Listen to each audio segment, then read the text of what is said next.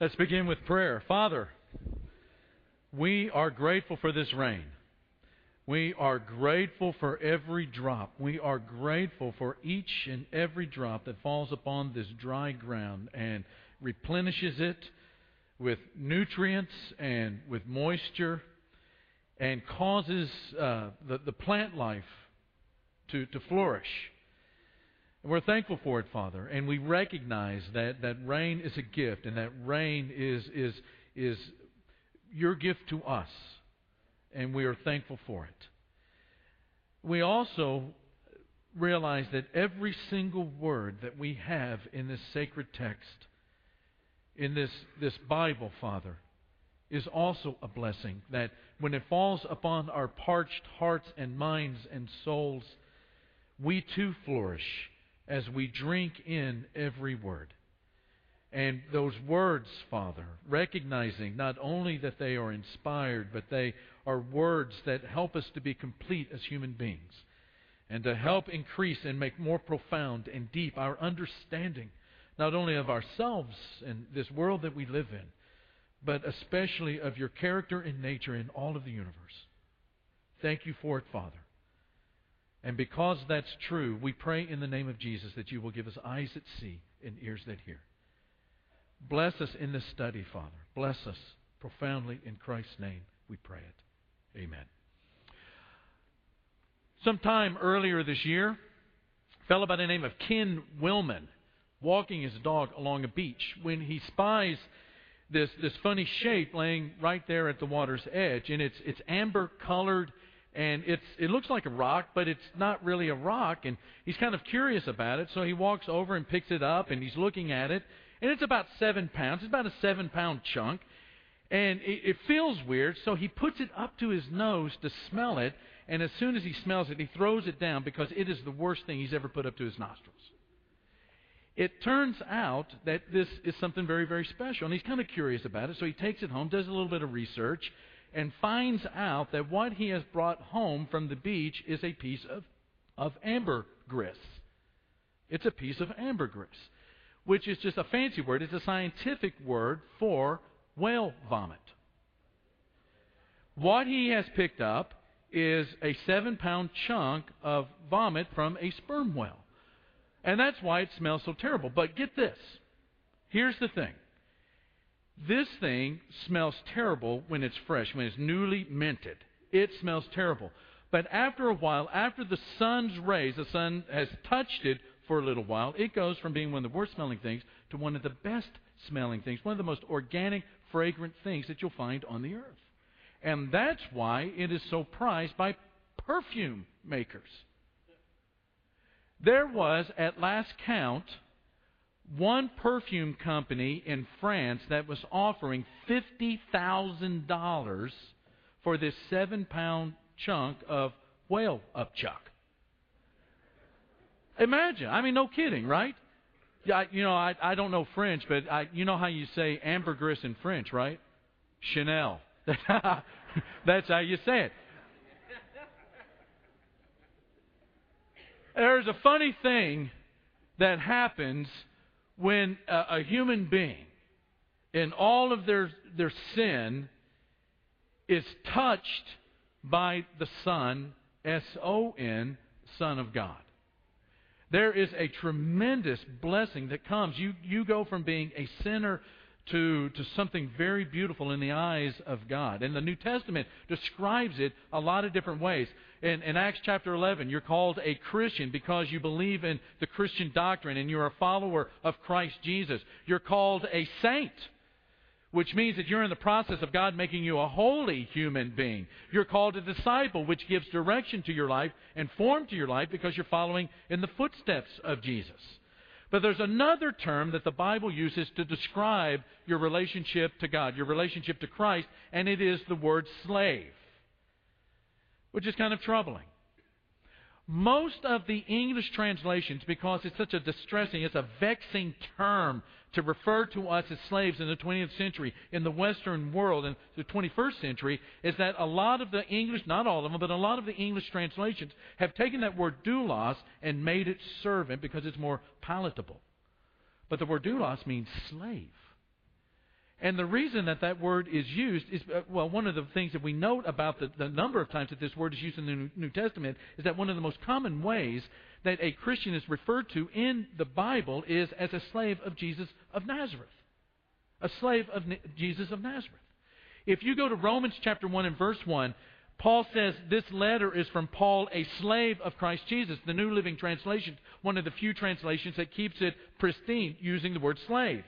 In Philippians chapter 1 and verse 1, you have these words. This is a letter from Paul and Timothy, slaves of Christ Jesus. In Revelation chapter 1, the very first verse, you have God giving this message to his slave, his doulos John, to deliver to his douloi, or his slaves, that is, the church.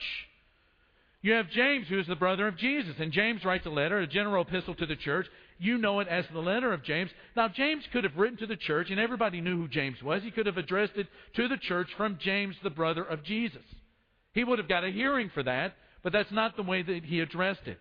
He says in chapter 1, verse 1, this letter is from James, a slave of God and of the Lord Jesus Christ.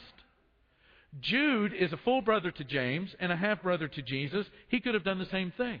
Jude chapter 1, verse 1, this letter is from Jude, a slave of Jesus Christ and a brother of James. Now here's a question. Big question. Why in the world does the Bible use such an offensive word to describe the relationship that a disciple has with Jesus? Why in the world use this word slave? Sarah Rudin, in her book, Paul Reimagined, writes that a slave in the first century pagan world was a nobody and nothing outside of his usefulness to his master, which meant that when you were a master and you had a slave, that person, he or she, was your property. You could do with that person whatever you wanted to do. In essence, you were property. You were chattel. That meant the master could do with you whatever he wanted to do because you belonged to him and you were not really seen as a human being. Now, this is not the way that the New Testament uses this term when it refers to our relationship with Christ. In fact, I really don't have time to unpack this morning, but suffice it to say that everywhere where Christianity, in all of the centuries, in all of the cultures, in all of the eras of the world since the cross of Jesus, wherever Christianity has bumped up against slavery in this world, Christianity has been that force that has dissolved it out of existence. That is not the way that the Bible uses. The Bible is not pro-slavery in the sense of degrading human beings. But the Bible is pro-radical obedience to Jesus. So why do the New Testament writers use this term over and over again to describe themselves and to describe disciples of Jesus? Why slaves? The reason is the term slave describes the intensity of our commitment to the greatness of His Lordship. It is a term that describes the intensity, the radical intensity, the no-holds-barred, the 110% sold-out commitment to the greatness of His Lordship. Listen to these words from Romans chapter 6. Paul, in talking about what it means to be enslaved to sin and enslaved to God, says, don't you know, verse 16, that when you offer yourselves to someone as obedient slaves, you are slaves of the one you obey, whether you are slaves to sin, which leads to death, or to obedience, which leads to righteousness. But thanks be to God that though you used to be slaves to sin, you have come to obey from your heart the pattern of teaching that has now claimed your what? Allegiance. You have been set free from sin and have become slaves to righteousness. In 1 Peter chapter 2 and verse 17, Peter says to the church, live as God's slaves. Now, the thing that always gets debated, and it gets debated all over the place in the secular world in all of the ages, is whether or not man has a master. I quite frankly believe that every man has a master, whether we admit it or not. We are enslaved to something. And the power of the gospel is this, that it frees us from our enslavement to whatever that master might be. The overarching term of it in the Bible is sin. Frees us up from that killing master to the one who will never oppress us. and to the one who, in fact, will give us abundant life. What that term slave does do for us, though, and clarifies for us, it answers that question of who is the boss. The measure of a disciple of Jesus is seen in the degree by which Jesus controls his life. Now, the question that I want us to think about this morning is whether or not in our life Christ is recognizable as a master. Now, he might be recognizable as a Savior because we talk about how Jesus saved us through the gospel, through his death on the cross, through his resurrection, through our faith in him, through our sins being washed away. He's our Savior. But is Christ in your life? If nobody ever heard you say a word, if they did not know that you are a Christian, would they be able to see the difference?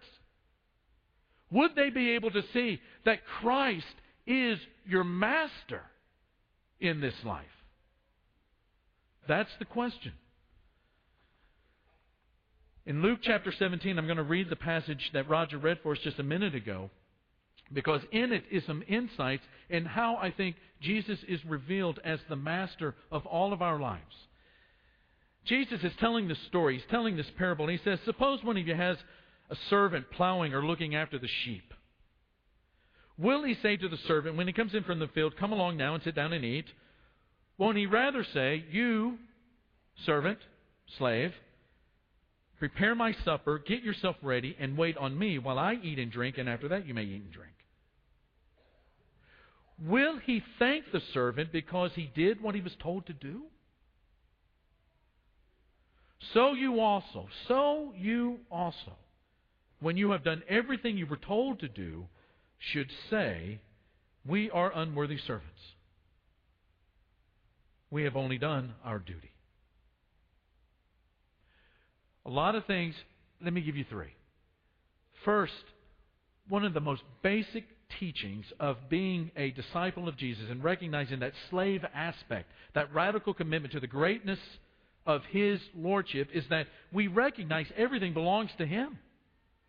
Everything belongs to the master. When you realize that you are a slave, when you recognize that fact that you are a slave of God, that you're a slave to Christ Jesus, you are surrendering your right to ownership. You are the one who plows the master's field. You are the one who is tending the master's sheep. The fact that you belong to another is distasteful to an American, but it is fundamental to the Christian faith to recognize that he is master and you are not. In fact, Paul was having that, it's not just really a 21st century Western world issue. Paul's having that problem in a cosmopolitan place of the first century like Corinth, where everybody was trying to discover what it meant to be a human being, and they were chasing down every kind of experience that the world of the first century A.D. had to offer. And there were all kinds of problems that was bringing into the church. And Paul had to remind the church in that first letter to the church in Corinth that you are not your own. You were bought at a price.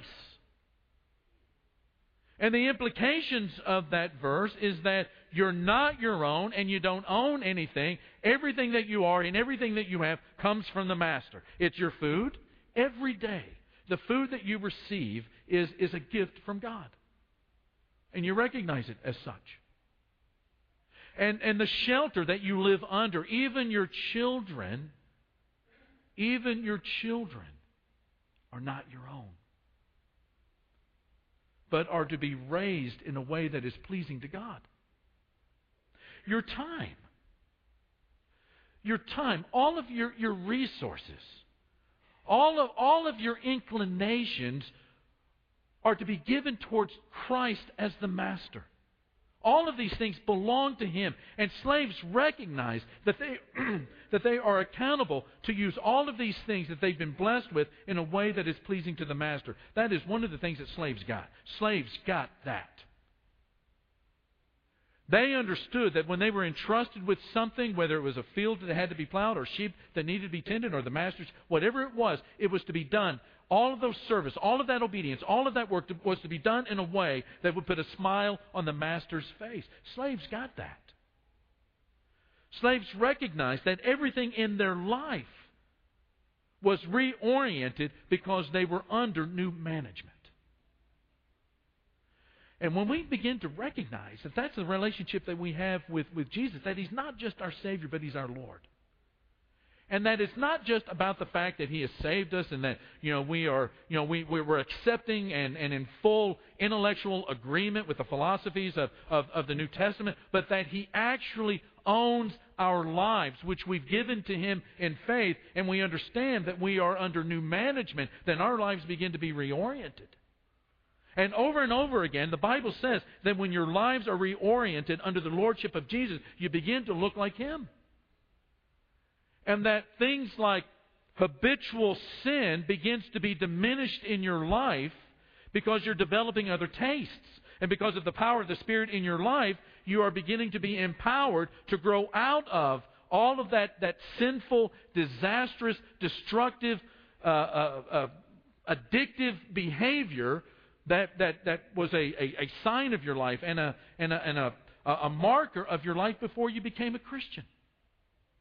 Well, not only do you recognize that everything belongs to the Master, but you release the desire for recognition. There's a passage in John chapter 3 that I think about a lot.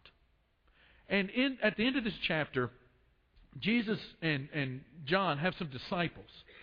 And they're both baptizing, and they're baptizing where there's a lot of water, and there's this debate that kind of develops between the disciples of John the Baptist and Jesus over, baptism. And finally, the disciples of John, they go back to John and they say, you know what, we're kind of sick of this. We thought that we had kind of this front row seat to the kingdom of God, but everybody is going to that guy over there. Do something, or you're going to lose all of your disciples. And John says something that's very profound. He says, you know what, I recognize my position. I recognize who I really am in relation to Jesus. This is not a competition over who's going to be number one. He has my allegiance. He is the bridegroom. And the church is going to be His bride, and I'm just the best man at that wedding, and I'm the guy that's happy when the bridegroom and the bride get together and they're happy together. That's my happiness. And then he says something that is, I think about it all the time. He says, He must become greater and I must become less. He must become greater and I must become less. The greatest obstacle to fully embracing our identity as slaves of Jesus of Nazareth is our inability to get over ourselves. That's a huge problem. It is. Getting over ourselves sometimes it seems like this insurmountable obstacle. There's a commercial on television. In fact, there's a whole series of Ford commercials that are about and or.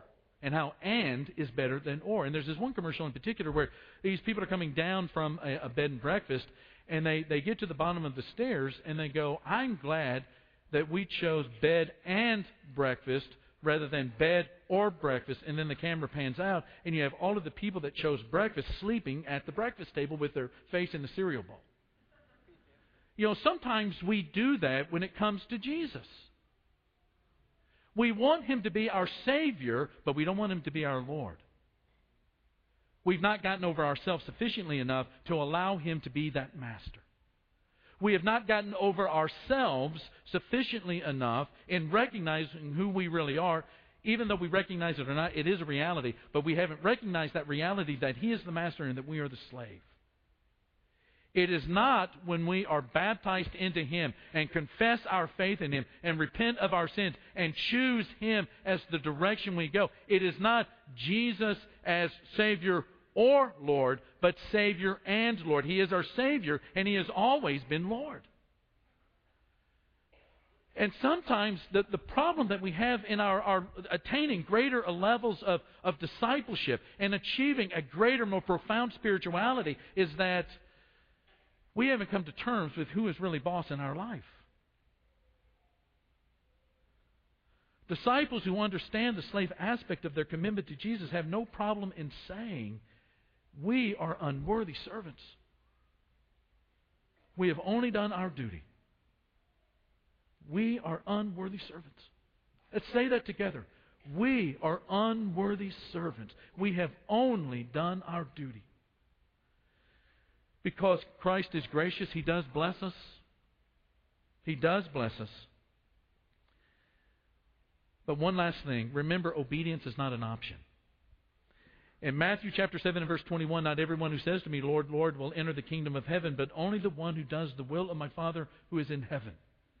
Over in Luke chapter 6, in Luke's account of the Sermon on the Mount, he says, why do you call me Lord, Lord, and do not do what I say? It's a good question. It's a good question. The only reason that Jesus would ask that question is because people have not recognized that they are slaves to Him in terms of a radical, intense commitment to the greatness of His Lordship. Have not recognized the fact that as Lord, He dictates the parameters and the steps of your life. As Lord and Master, He is the one that you are seeking to please with the kind of life that you live. Once you become a Christian, you become a slave with the Lord and a master of your life. When you become a slave, obedience is not this option. It becomes just part of the definition of that relationship. We wake up every morning and we ask our Master, what is it that you want us to do today? That's our daily agenda, to be pleasing to God, to live according to His will, to do the work that He gives us to do, to go to the place where He sends us, and to live the life that is just full of kingdom values. That's why we describe ourselves not just as Christians and not just as saints and not just as disciples, but as slaves of Jesus of Nazareth. And our challenge in this entitlement culture where it's about what I can get, what I can get, what I can get, what I can get, is to get over that and to understand that the call to discipleship is a call to a commitment of obedience.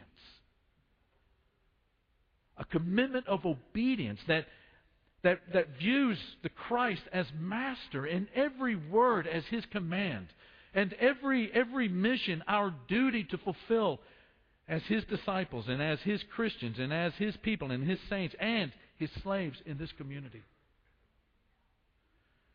And to do it in such a way, that people are able to observe the blessing and that abundant life and that fruit of the Spirit that comes issuing forth out of our life, the peace that passes understanding, the inexpressible joy, all of those blessings that entail salvation and conversion and commitment to the kingdom of God, to see that in us. To see that in us. You know, Jesus left heaven, as you know, took on this form as a man, and not just as a man, but as Paul says in Philippians 2, one who was completely given to the will of God, which meant that He would die, and which meant that He would not only die, but that He would die on a cross, the most repugnant, nauseous, upsetting, nauseating way to die, cruel, brutal way to die in the 1st century A.D. And because He did that, Paul ends that particular part of Philippians chapter 2 by saying, because of His obedience, because of His faith, because of what He accomplished in being a servant of God, God has now exalted Him to a place where He is called Lord.